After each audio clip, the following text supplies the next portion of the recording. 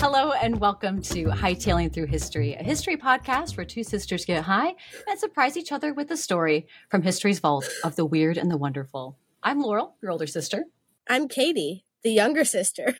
And we, the sisters, are joined tonight by a man who has many superpowers. He's a teacher. He's a professional comic book historian. He's a fellow podcaster. He's crushing it on TikTok with some amazing comic book history. That's what my friends tell me, but so far it's just them following me. I love what you're doing on TikTok. You're amazing. And he's also worked as a researcher for Marvel for a time as a writer, having written a couple of comic books as well as a children's novel about luchadores in Mexico, which will be coming out later this year, 2024. So welcome to the Smoke Circle, Kevin Garcia. Very excited. Thank you, Kevin Garcia. Sorry, I interrupted as you were saying my name. Thank you. I feel very welcome. Actually, I first noticed you through TikTok, and then I started following your podcast because of that.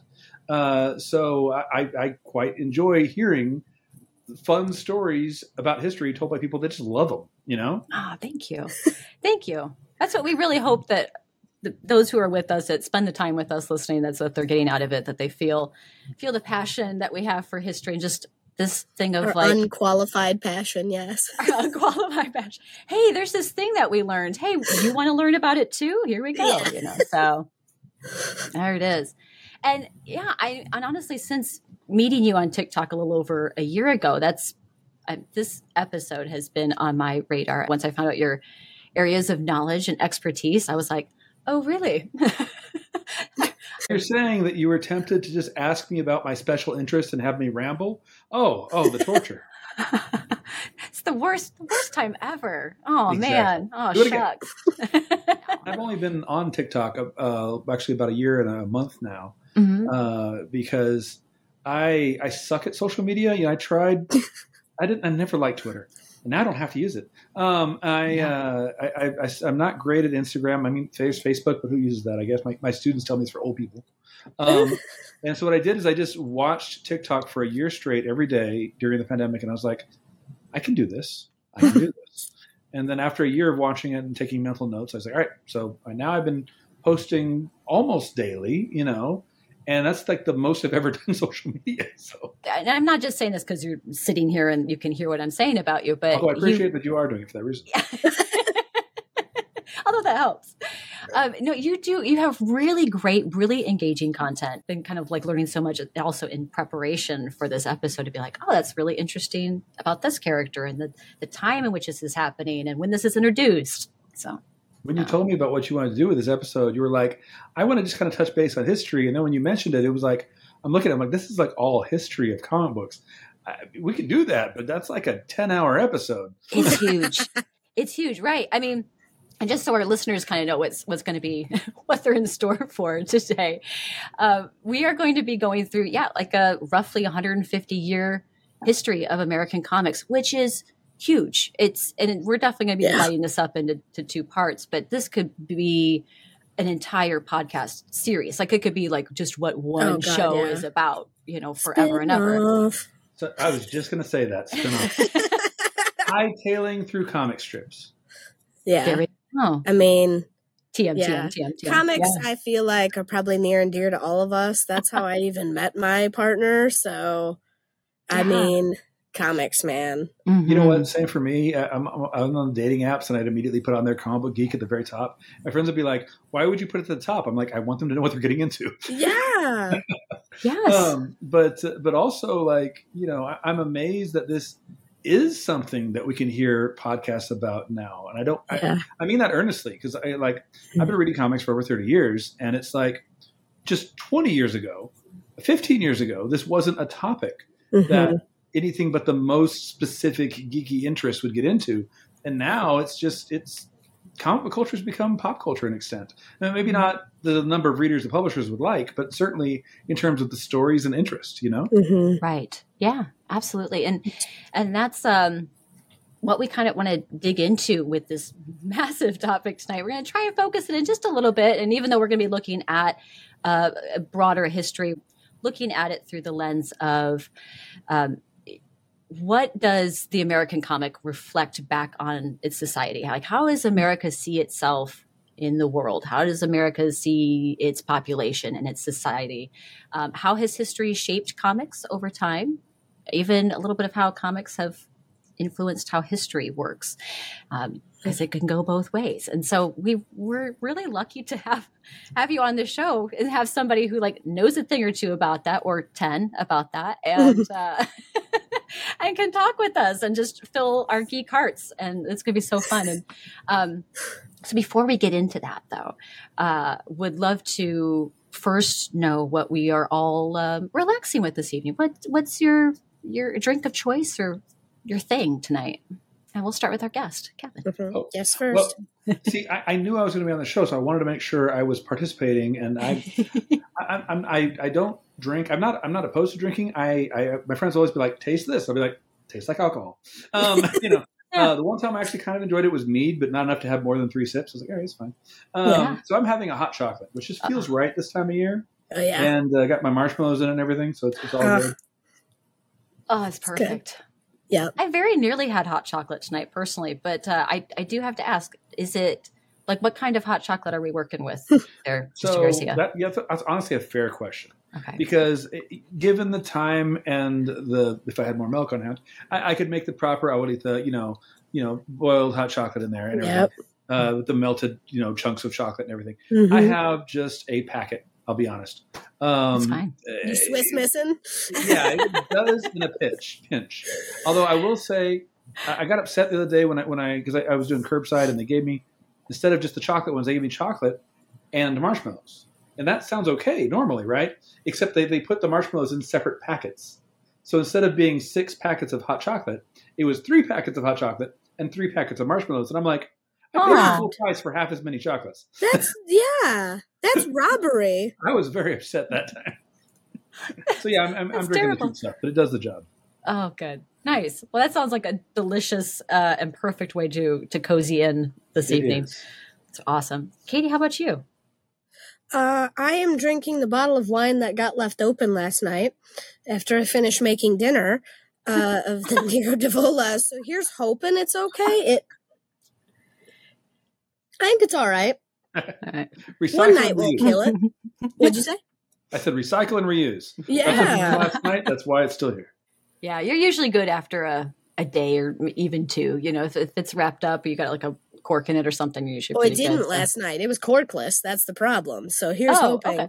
Yeah. I was laughing when you said you're usually good after a day or 2, because for a second there I thought you meant if you drink the wine and you're still alive after a day or 2, you're good. And I was like, yeah, usually. That too. If you're still alive after 24 hours, you're going to be fine. Yeah, you got over the rough patch. You're good. 99% chance of survival. Hey, I'll take those odds. Yeah, that's all right. Well, what is your choice of inebriation this evening, if there is one? Thank you for asking. I decided to go with a glass of wine. No way. In a box. Yeah. Oh. Boxed wine. Yeah. So Kevin, you have a couple of projects that are coming out this year, but you've also have written a comic book as well too. And I think we should love to know more about that. Well, yeah, I've been a journalist for like over almost 25 years now. Actually, no, 25 years now. What year are we in? Over 25 years now. So I've been in publishing for a long time, and of course I've been a comic book fan for years and years and years. And for about 10 years there, I worked for the official handbook of the Marvel Universe at Marvel.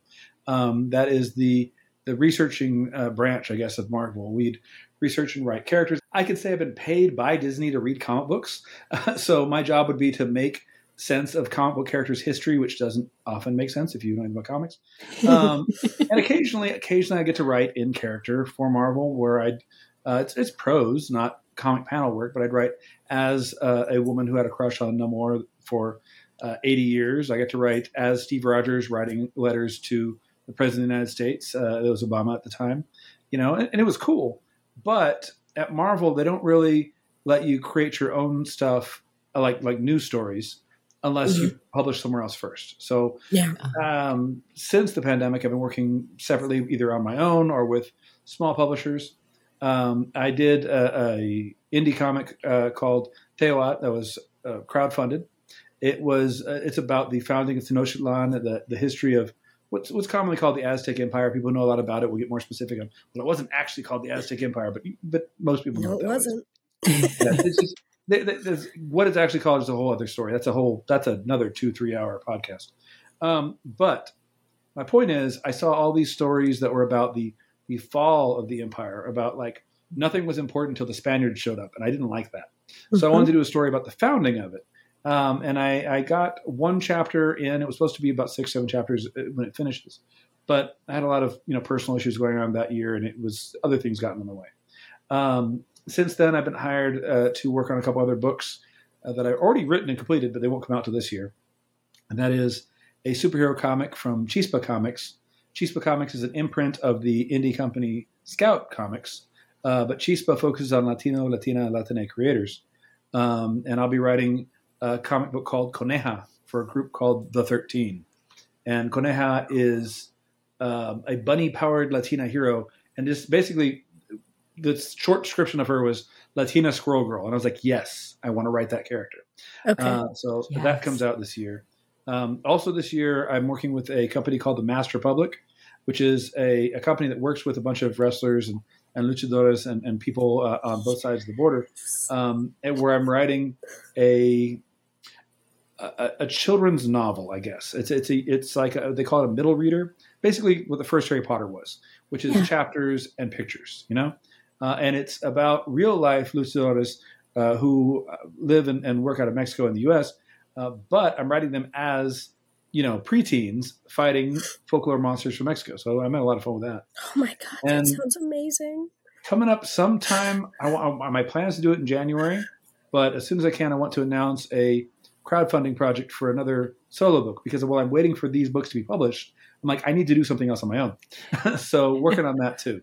But all that is to say, I am a qualified comic book historian. I have other friends who are more qualified than me that have been doing this longer than I have. But I've interviewed a bunch of creators. I know some personally. They've also interviewed. Like I said, I worked with Marvel. So that's my bona fides as we go into the history of it all. So, like a comic book, how we're setting up this episode this evening, as I mentioned earlier, we're going through with the lens of like the reflection of comics and American history and how these things are going together.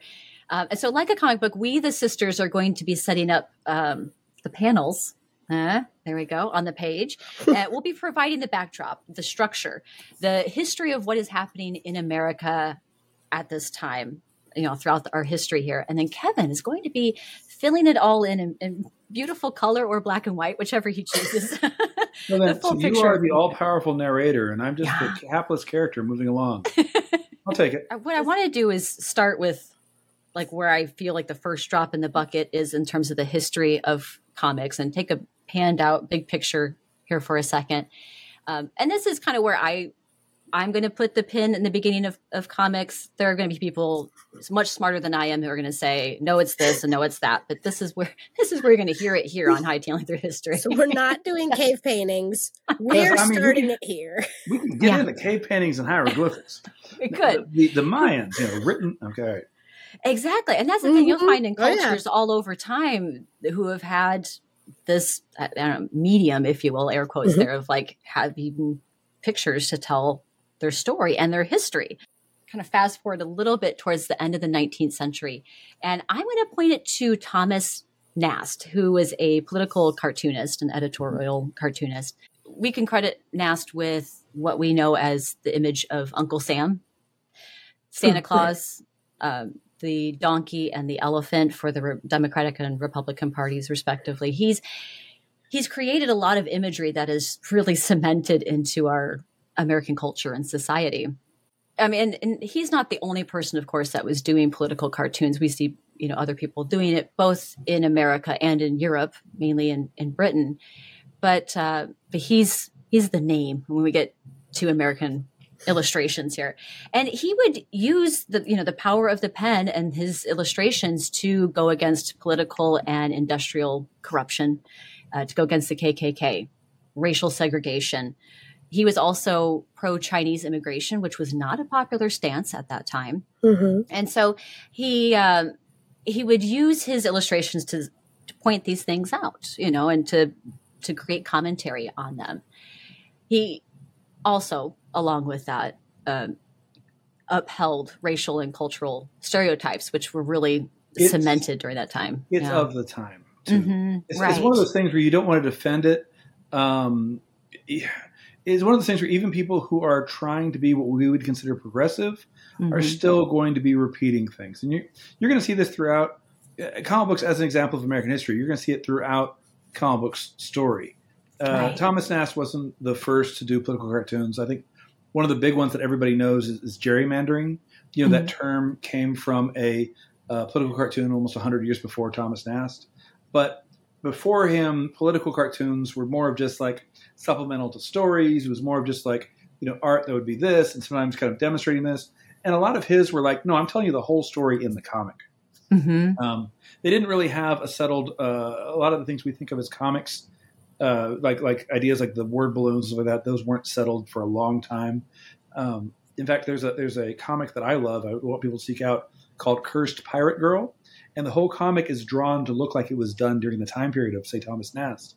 So when people have word balloons, it looks like scrolls and whatever else it might have been at that time. It looks really cool.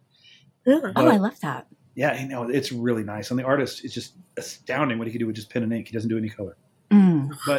But comics as a form in newspapers, essentially, in magazines, evolved, really hitting what we would consider to be a comic book character by the time you get to Richard Outcault's The Yellow Kid. Yellow Kid in Hogan's Alley was the first time you really had an ongoing character where it was still technically political cartoons, but it was kind of like the Huckleberry Finn of political cartoons, in that Huckleberry Finn was a simple-minded, uneducated kid commenting on parts of America. Basically, the whole book was just about making fun of racists, but you're getting it through a kid who doesn't understand what he's looking at. And that's kind of what The Yellow Kid was, only it's not that he doesn't understand, it's that he doesn't care to understand. So he'd be making fun of it as it happens. And because word balloons weren't a thing yet, every time they were going to say something from The Yellow Kid, it showed up on his shirt. So it looked like he was wearing a shirt with a message on it each time, and those are his thoughts coming out, essentially. And what's really interesting to me is that Yellow Kid is often called the first comic strip character, but he's also the origin of the word comic book, because his comics got so successful and popular that they collected them in book form and literally labeled it comic book. So that's the first time those two words showed up together in print, far as we know, was with The Yellow Kid. So we have our first true comics with Thomas Nast. We have our first true character with The Yellow Kid, and our first actual comic book with The Yellow Kid, being these little snot-nosed kids in New York alleys causing trouble, and that kind of setup. By the way, I really love that you mentioned the attacking of groups that would become the KKK with Thomas Nast, because that's going to become relevant again post-World War II as we move forward. So put a pin in that. Pin. There we go. Pin that panel. And at that time, too, looking at the history of America at the turn of the 20th century, there are a lot of immigrants coming over. And so when you have these media giants like William Randolph Hearst and Joseph Pulitzer with their newspapers. Both of whom published The Yellow Kid at one point or another. Yes, exactly. I mean, they're like, well, having comics in our newspapers, having a comic strip helps to get more newspapers bought or sold, I should say, and people reading them and getting them circulating more. And so they really started to lean into that more. And that's why, exactly as you said there with The Yellow Kid, we're seeing now comic strips and characters and that growth. And I would say between approximately 1910 to 1940 sort of era, there's the heroes are there. Would you say the heroes are there, but they're not like superheroes, right? Well, so that's where I really personally would start the origin of the American comic book as we think of it. I want to specify American comic book because obviously we talk about manga and manhwa and things like that. There's a whole other different evolution for that. European comics are technically, branched off of American comics, but they went a whole other direction. So while they do have superhero comics over there, I think most European comics that are successful and ongoing are more closer to what we might think of as like Vertigo comics or those kind of things. And then Latin American comics, those go whole other directions as well. But the American comics is the superhero, right? Yeah. And around the late 1800s and the early 1900s, outside of words and pictures of comics, you have the pulp hero. And these are, dime novels or penny dreadfuls or pulp, whatever you want to call it, depending on the time period. But these were magazines published in the cheapest possible paper, and they would pay very little to the writers, and most pulp stories would have an art thing to go with it. So it was still words and pictures. It just wasn't a comic book yet. And that's where you get characters like Frank Reed Jr., who's basically like Harry Potter of his day, but would invent things, and you'd get things like Tom Swift. I have a lot of Tom Swift books on the shelf, actually. And then later on, stuff like Doc Savage, who was basically the quintessential superhero. And also there's famously a book called Gladiator, which was about a guy who was just, his body was trained to be perfect and be more than any human could be. And these kinds of ideas of these larger-than-life heroes bled back into the comics.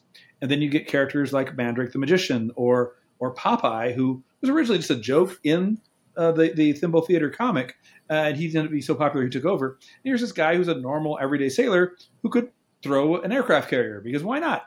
And then you get characters like the Phantom, who's really the first costumed hero, and he predates Superman, but he was he was the protector of Africa for many generations. His family protected Africa.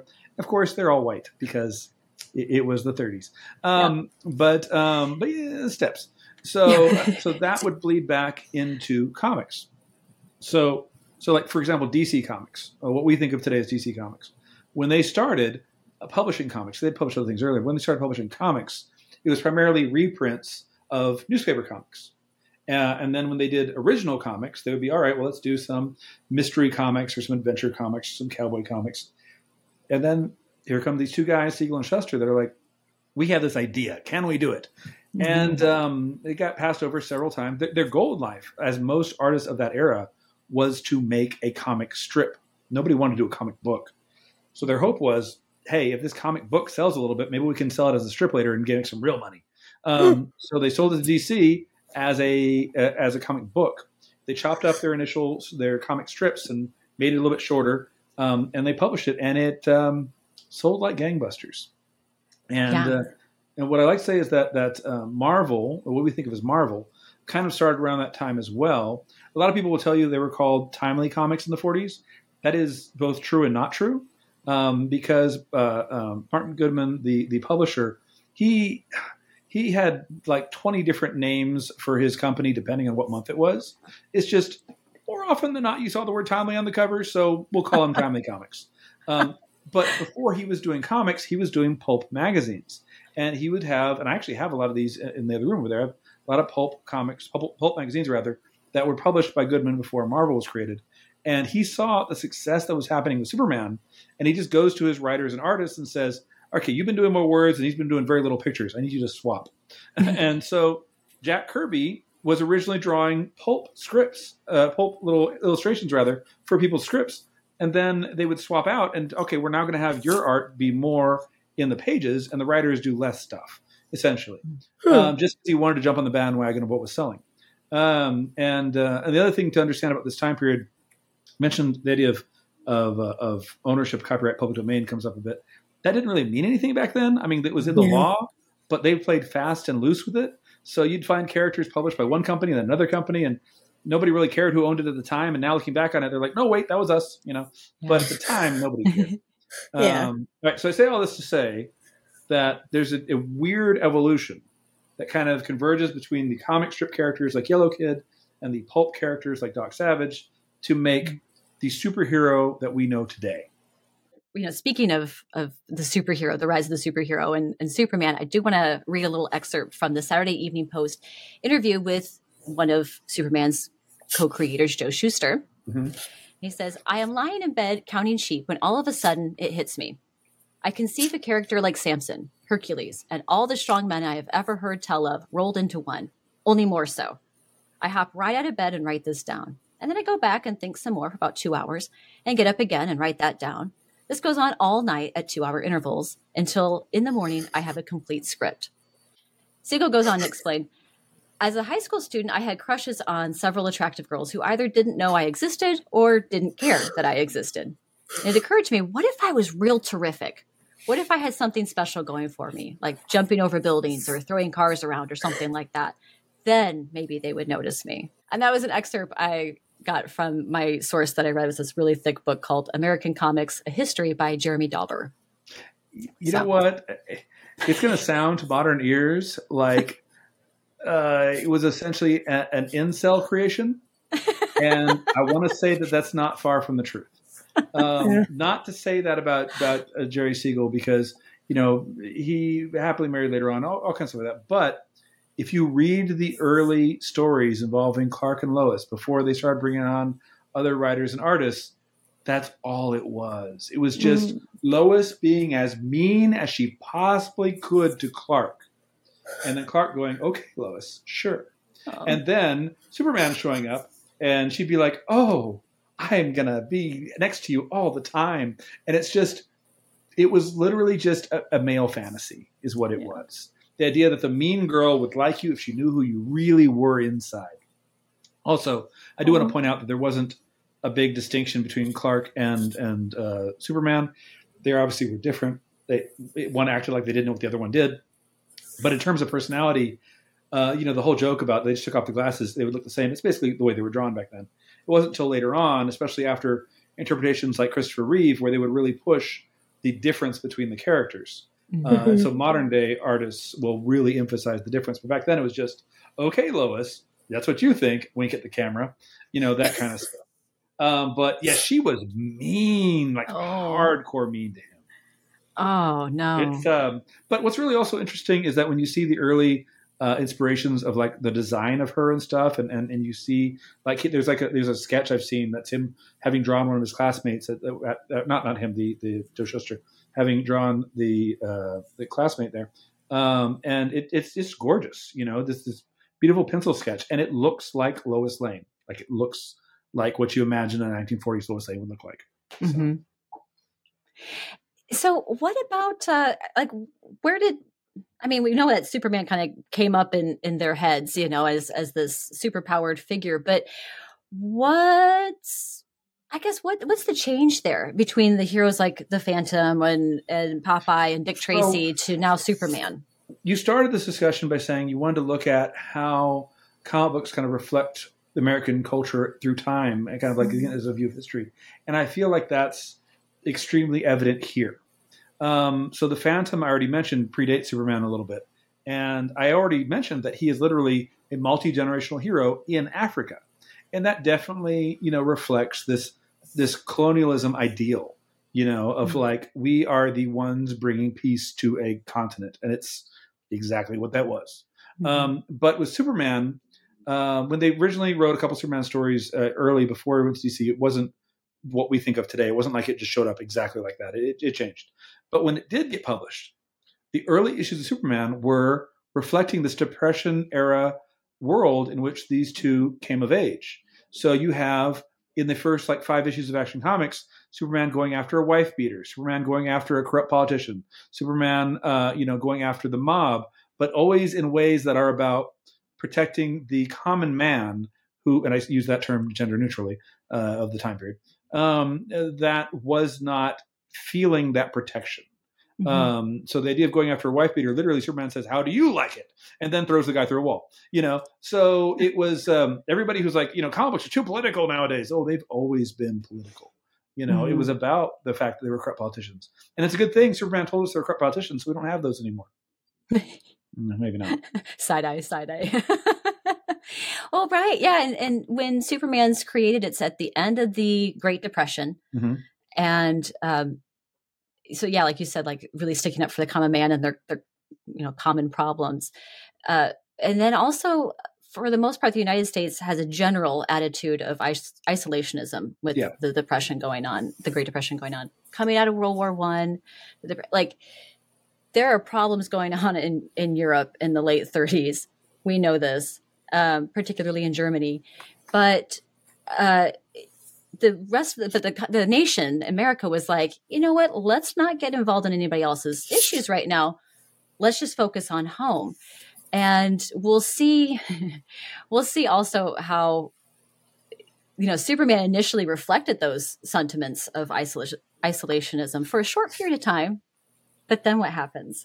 Well, I will say most comics, especially the more successful ones like DC, were taking kind of a standoffish approach, not so much an isolationist approach, so much as they were definitely addressing political issues, just they weren't naming it.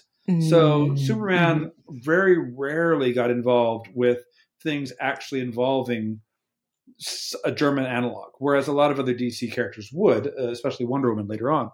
But where that change really took off, I think, is with Marvel. Because what happened is Martin Goodman, publishes Marvel Comics, and the first issue has Namor the Submariner, who I call Marvel's first superhero, Marvel's first supervillain. He is actually the first character to fly under his own power, because Superman originally could only jump tall buildings. And also introduces the original Human Torch, who was not Johnny Storm, but an android. And so these guys are great, and they do interesting things. They're definitely anti-heroes in the truest meaning of that word. I think a lot of people misunderstand that meaning. It doesn't mean a hero who kills people. It means a hero who doesn't have the features of a hero. And those two were definitely that. And then as the war is picking up in Europe, a lot of people in the U.S. are isolationist. And they're saying flat out, we should not get involved. And that extended to their fictional characters. Well, Martin Goodman, and there's famously a little comic strip that was drawn in the 40s saying, this is how Martin Goodman came up with the idea. And it's one of my favorite little comic strips, because it's very rarely do you see a behind the scenes that far back. And it shows Martin Goodman kind of pacing in the office there at Timely Comics and going, what can I do? What should I do? There is something I should do. And he goes, I've got it. I will have our heroes fight the Nazis. And so while Marvel continued to use some German analogs, many characters just flat out punched Nazis, famously, of course, Captain America, which came out a year to the month before Pearl Harbor. And when Captain America came out with Jack Kirby and Joe Simon doing the writing and art, the cover showed Hitler being punched. And every issue was about how evil or stupid the Nazis were and about how Americans are going to overcome them. And very famously, this got flack to Marvel. They got feedback, negative feedback. There was one incident, which is often repeated, and I see no reason to believe that it's not true, in which somebody called Marvel offices directly and said, how dare you guys do this? You have no right to present them as bad guys. I will show me the artist who's doing it right now. I'll beat him up. And then Jack Kirby, who heard about this phone call, goes, tell him to wait down there. I'll be right there. Yeah, and then runs downstairs, Jack Kirby. And there was nobody to punch because the guy had run off by that point. But I that's just everything about Jack Kirby there. And by the way, a little aside, since we're not talking about Stan Lee's whole life story or whatever, but Stan Lee, didn't create Marvel Comics. He was literally the coffee boy at this time. He got the job because of his uncle through marriage who got him the job. And his job was, so nepotism for the win. And his job was literally just go get supplies. The first time he was allowed to write something was in Captain America 3. And it was a text story because every comic in the 40s had text stories as a means of getting a lower postage rate. It's a whole technical thing. And he does have the distinction of being the first time somebody described Captain America throwing his mighty shield. So technically that happened in his story, although obviously the planning wasn't there yet, but he wrote it. So it's there. So once Marvel's doing that, and then the company that will become DC Comics, they were not called that. There was American Comics and they were National Comics. They started doing that as well, largely with not Superman or Batman, but with Wonder Woman and with other smaller characters that were still significant, but they were there. Siegel and Shuster themselves have done interviews where they said they shied away from it because they felt as much as they wanted Superman to do it, they would see there'd be no war. Like he would just fix it. And they even did a non-canon comic for a magazine once that showed, and this was during the time in which the Soviet Union had signed a treaty with Germany, showed Superman going to Germany and Russia, picking up Hitler and Stalin and saying, you guys better stop this. And then it said how Superman would end the war is what it was called. And it was just a little, throwaway non-canon, but they're like, this is why we don't do it with Superman. Mm-hmm. And so it was definitely part of the story. But even in comics where World War II did not show up, it was still it was everywhere. It was in the zeitgeist, I guess. Mm-hmm. If you don't mind, I want to get off on a tangent here for a second. Sure. If we're talking about comics of the 40s, I already mentioned earlier with the Phantom, you can't not address racism. I've mostly been mentioning Nazis. When they showed Germans, occasionally they'd be shown with what you could consider to be racial and ethnic stereotypes, but generally speaking, they were just bad guys. But when you'd have Japanese soldiers, that was something. Mm-hmm. Batman showed up in Detective Comics, 27, I think? I'm a Marvel guy, not a DC guy. Nope, And, you're right. Okay, good. You're right. But Detective Comics #1 famously has essentially a yellow peril bad guy on it, which is just a racist image about Chinese immigrants, essentially. Mm-hmm. And then when the war happened, all that racism shifted from China to Japan. But it was the same racism. And then when it gets more pervasive, I guess. I was going to say worse, but that's the whole thing myself. When it comes to African American and Black characters, I always tell people Captain America has a sidekick named Bucky, right? Did you know Bucky had a sidekick? Bucky had a team of sidekicks, and they were a team of young boys called the Young Allies, and one of them was Black, and his name was Whitewash Jones. And in every comic I've read with Whitewash Jones in it, I would see one of two things. Either he was drawn as racistly as you could imagine, but written like a normal human being, or drawn like a normal teenage boy like everybody else, but then written as racistly as you can imagine. So I have not found a comic where neither one was bad. But yeah, and Marvel's acknowledged this in modern comics where they've had more recent comics featuring him, and even a comic where he's reading his own comic and going, why would they draw me this way? And one of his teammates is like, oh, aren't you just happy you're published? He's like, no, not like this. So it's they've addressed it over the years, but it's just something that needs to be addressed, because if you're reflecting American history, that's part of it. Mm-hmm. And it's not that there weren't Black creators, because there were Black creators, but creators of color. Well, first of all, back in those days, you wouldn't see what somebody looks like, so you don't have to tell anybody. But they were behind the scenes. They were working there in Marvel and DC and other places, but they were not really allowed to create Black characters or other characters of color. There's a character from a smaller publisher called the Green Turtle, and he was created by a Chinese American creator, and he purposely wanted his character to be fighting against the Chinese communist forces that were taking over the country at the time, and have him be a Chinese hero. And the editors were like, no, he has to be a white guy. So he said, fine, I'm just going to have him never take off his mask. And then had the sidekick be, because the sidekicks were allowed to be Chinese. So the sidekick was Chinese. So it worked out. And then there's another publisher that published a character called the Bronze Man. And he was created by an African-American creator. And he wanted a Black hero. And this was a war veteran who got his face injured in the war, and so he had to wear a bronze mask covering his face. And the idea was, okay, look, he's Black, but he's wearing a bronze mask, so you can't tell anyway. Well, it's very clear if you read the first couple issues that an editor knew what he was trying to do and changed it, and they had another artist fix it, because in the comic there is no mask. He's just a white guy. So the dialogues, the narration says, wearing his bronze mask, but it's just a white guy's face. There's no mask there at all. So Bronze Man was intended to be a Black guy.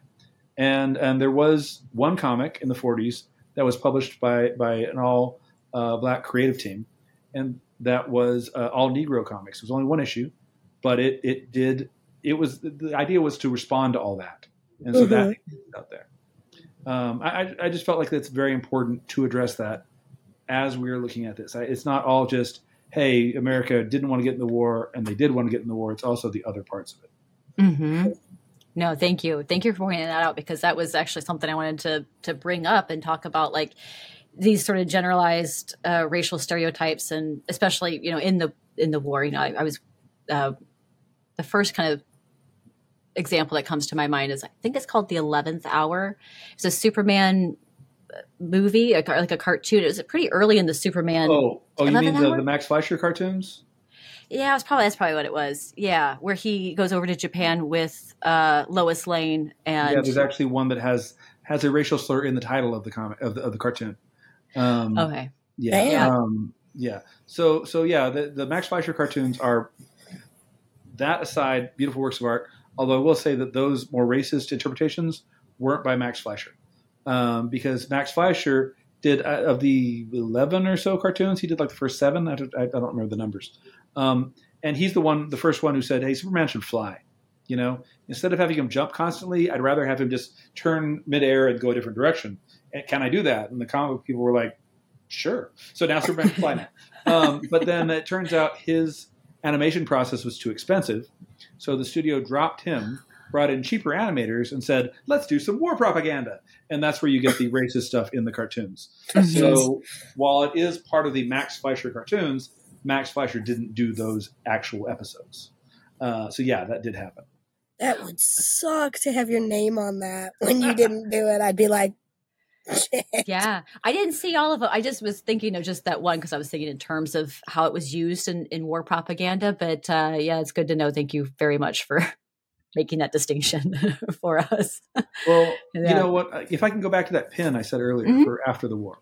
Sure. So to kind of give Superman some to recuperate his image a little bit, I guess.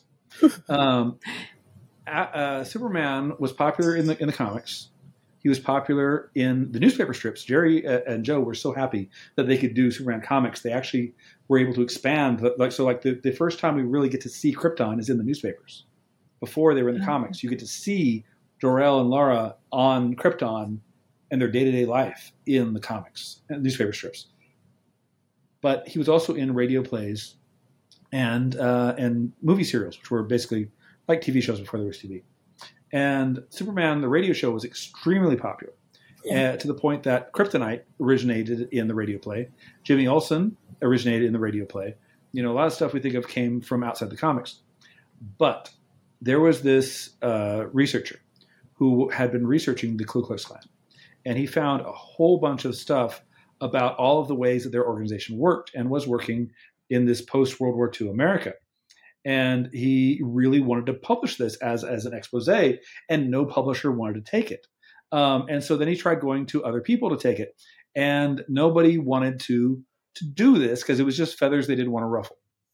But it turns out he had a friend who was working on the Superman radio show. And the friend says, "Why don't I just have Superman beat them up?" And he's like, "Yes."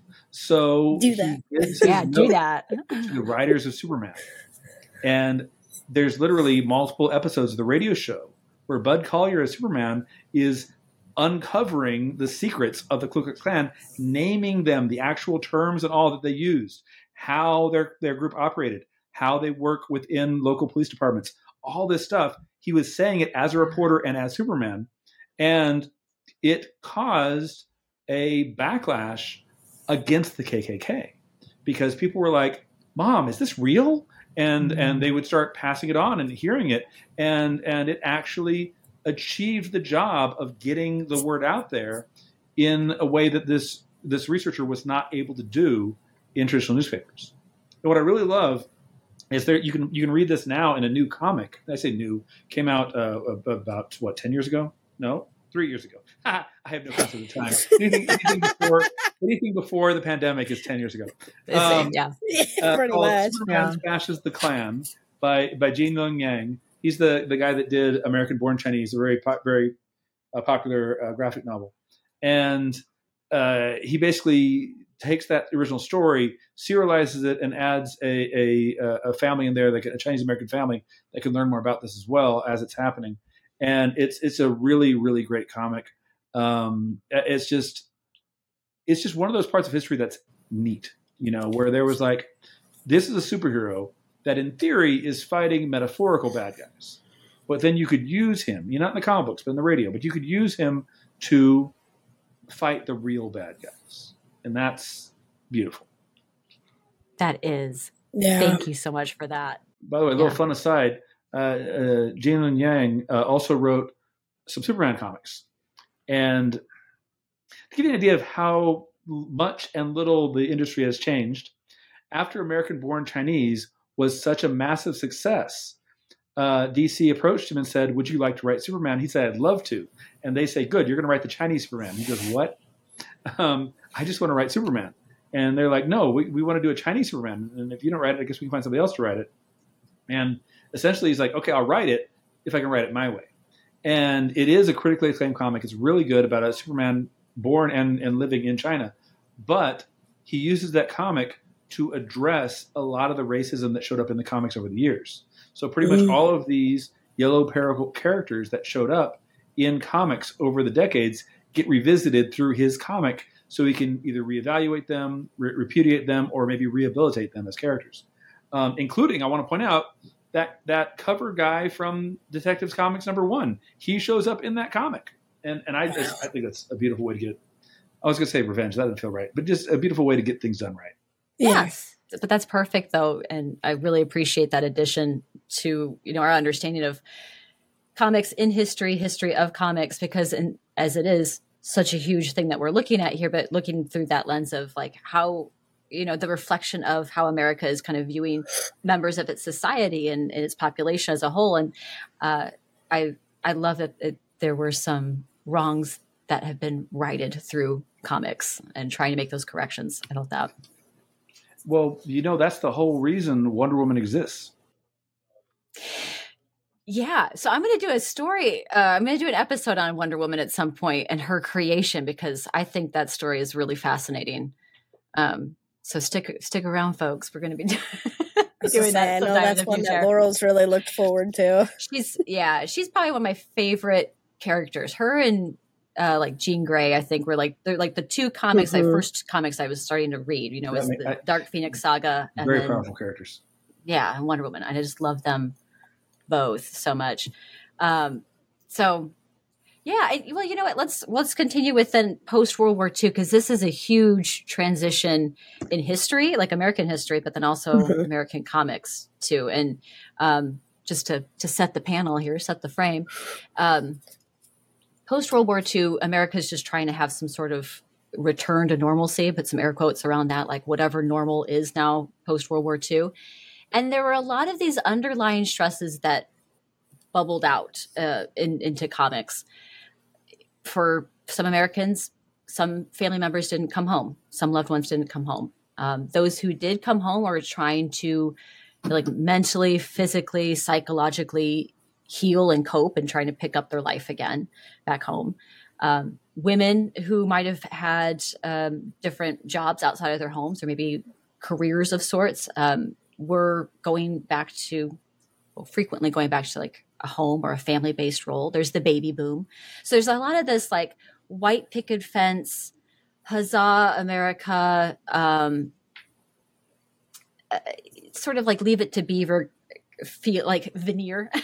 It is the atomic family. It's the America we want to believe existed. Yes. That's really exactly funny. Right. The first thing that comes to mind for me anyway, and this might just be my age, when I think of like the 1950s, I think of Edward Scissorhands before anything else. I think that's fully accurate. I mean, the Edward Scissorhands is kind of aping a 1960s America in the late 80s, early 90s, but it's still the same idea of this ideal of what they thought America was, just not here, but somebody else has this. It's definitely what America is somewhere else.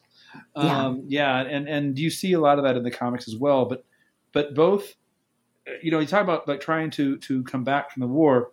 The ones that are successful do a couple different things.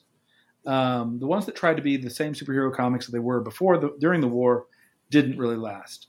Captain America stuck around for a few more years. They tried to do a revival in '53, didn't do very well.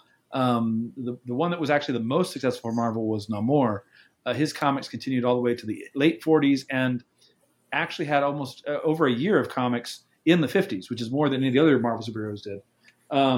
Superman, Batman, and also to an extent Wonder Woman all did fine in this era because they were just staples of Americana at that point. But for the other comics, they were trying to reach different feelings. So there were war comics that would look back at the heroes of World War II and really overemphasize those stories. There were Westerns, which became very, very popular at the 50s. This was throughout all of American pop culture at the time because of the TV, burgeoning TV shows and the movies and all that kind of stuff.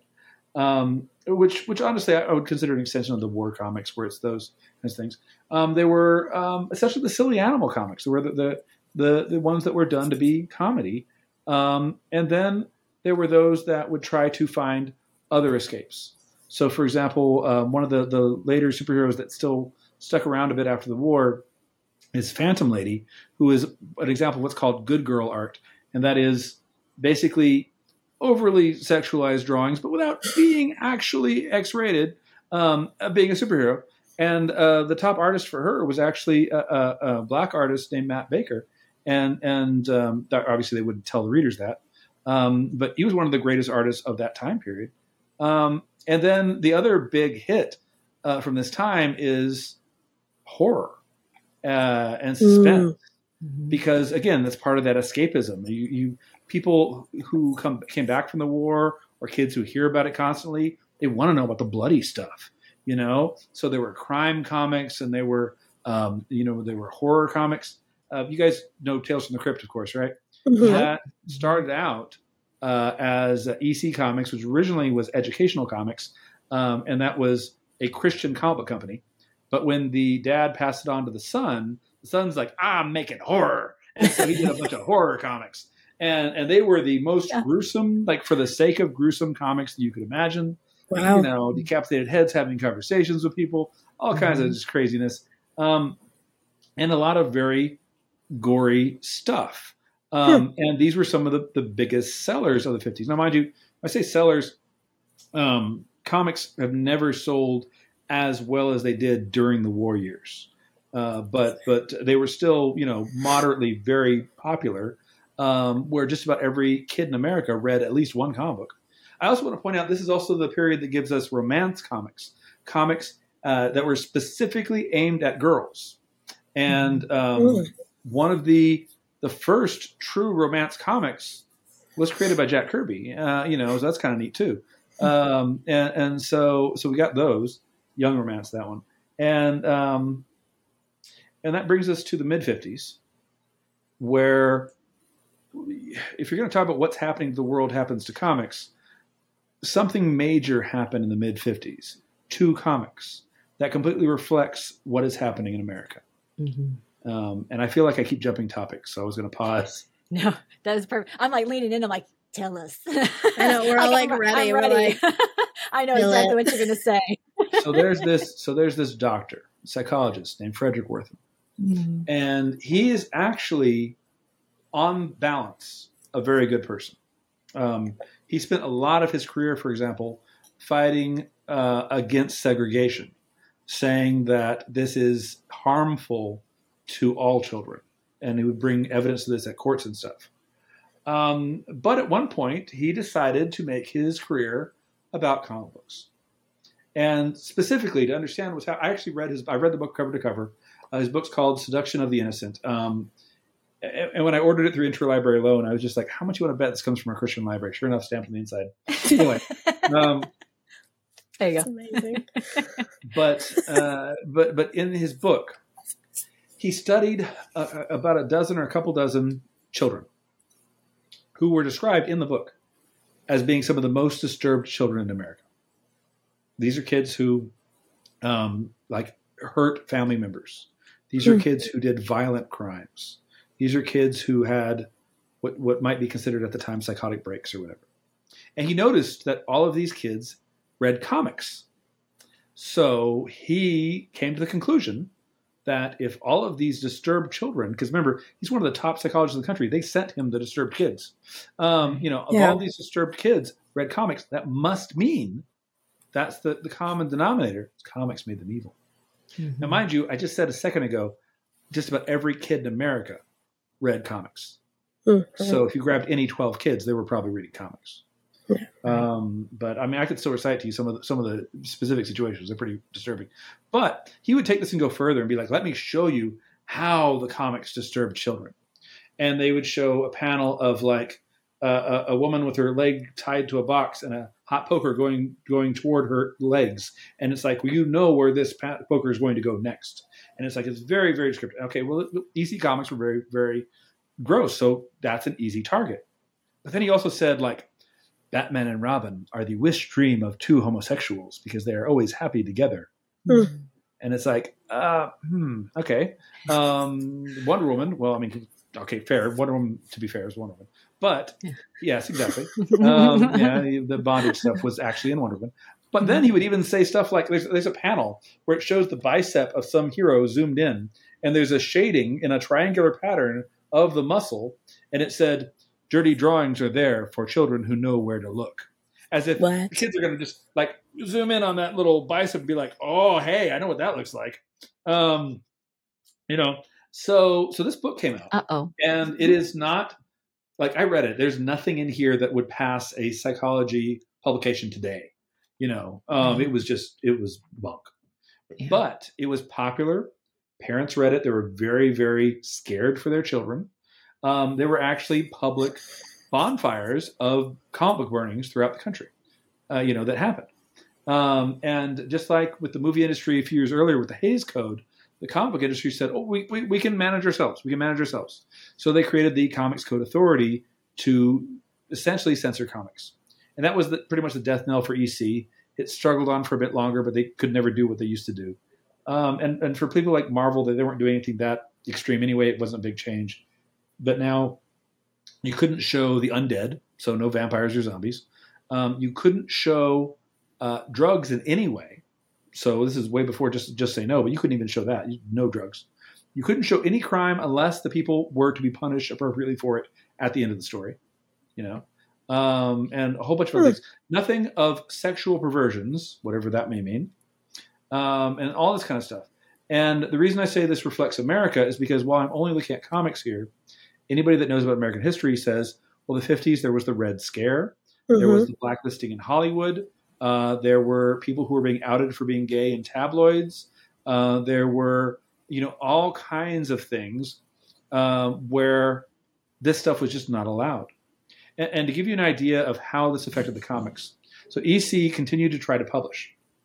And one of the sci-fi books that was going to be put out around this time got all these notes back from the censors saying, you can't publish it, change this, this, and this. And it is the story of an astronaut, full armor. It's a full suit. You can't see the guy's face or anything, but full suit of spacesuit. Keep wanting to say armor. And he space armor. Goes to a new planet. Right. And this planet has robots all over it. And the robots are very excited to get the person from Earth. And they're saying, oh, thank you so much for coming. We'd love to join your federation of planets. Let me show you around our society so that we can join your greater federation of all of these planets that humanity is leading. And so the human astronauts going around with them is, all right, show me what you got.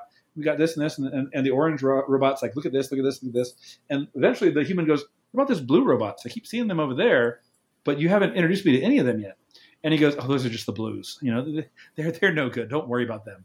This is an orange society. So honestly, they're not anything that's important.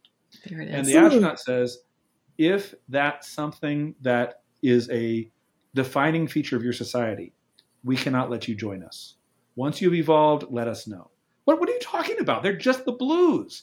And so he leaves. And as he goes, the astronaut gets onto his ship, takes off his helmet, and he's a black man. And the narration, I mean, it's over the top. It describes the sweat on his face as looking like stars in the sky. It's a bit over the top. But the notes from the censors was, could you just at least make him white? What? No. So they said, that completely defeats the purpose. Did we all just read the same fucking thing? Like, what? So they said, screw it, we're going to publish it anyway. So they published it, and it was the last comic they published. You know what? I'm glad they published it. Me too. Yeah. So that's the kind of stuff that was happening behind the scenes. And there were other artists that wanted to show, for example, the Holocaust, as that was becoming more known, and wanted to talk about it. And it was those publishers willing to push those boundaries that were willing to publish those comics. And but of course, they were getting squeezed out more and more. So by the time we get to the Silver Age, and we get, the colorful, flashy costumes that we think of today as superheroes, that stuff had been kind of swept aside. And there we have part 1 of the history of American comics and how it is a reflection of American history at the time. From its humble beginnings at the end of the 19th century, early 20th century, with the editorial cartoon and small comic strips and newspapers, through the golden age, the age of superheroes, through World War II, and we ended it a little bit into the Silver Age. What a great transition point. Post-World War II, a lot of new things are going to be happening in American history and in American comics in the 60s and 70s. So when we come back with part 2, we're going to be picking it up in the Silver Age, counterculture, Vietnam War, Watergate. Lots is happening in American history at this time, and it is huge for American comics. So I'm really excited to have you back to hear part 2 of this amazing series with Kevin Garcia. In the meantime, check out what Kevin is up to. All of his information and social media is in our show notes linked below. So please check him out, give him a follow, check out his books and what he is creating for comic books and literature. And hey, if you're not following us either, please give us a like, a follow. Please make sure that you're subscribed and following on whatever platform that you're listening to us on. And we will see you again in a couple of weeks. In the meantime, get money, get high, give love, and to truth, justice, and a better tomorrow. Bye, folks.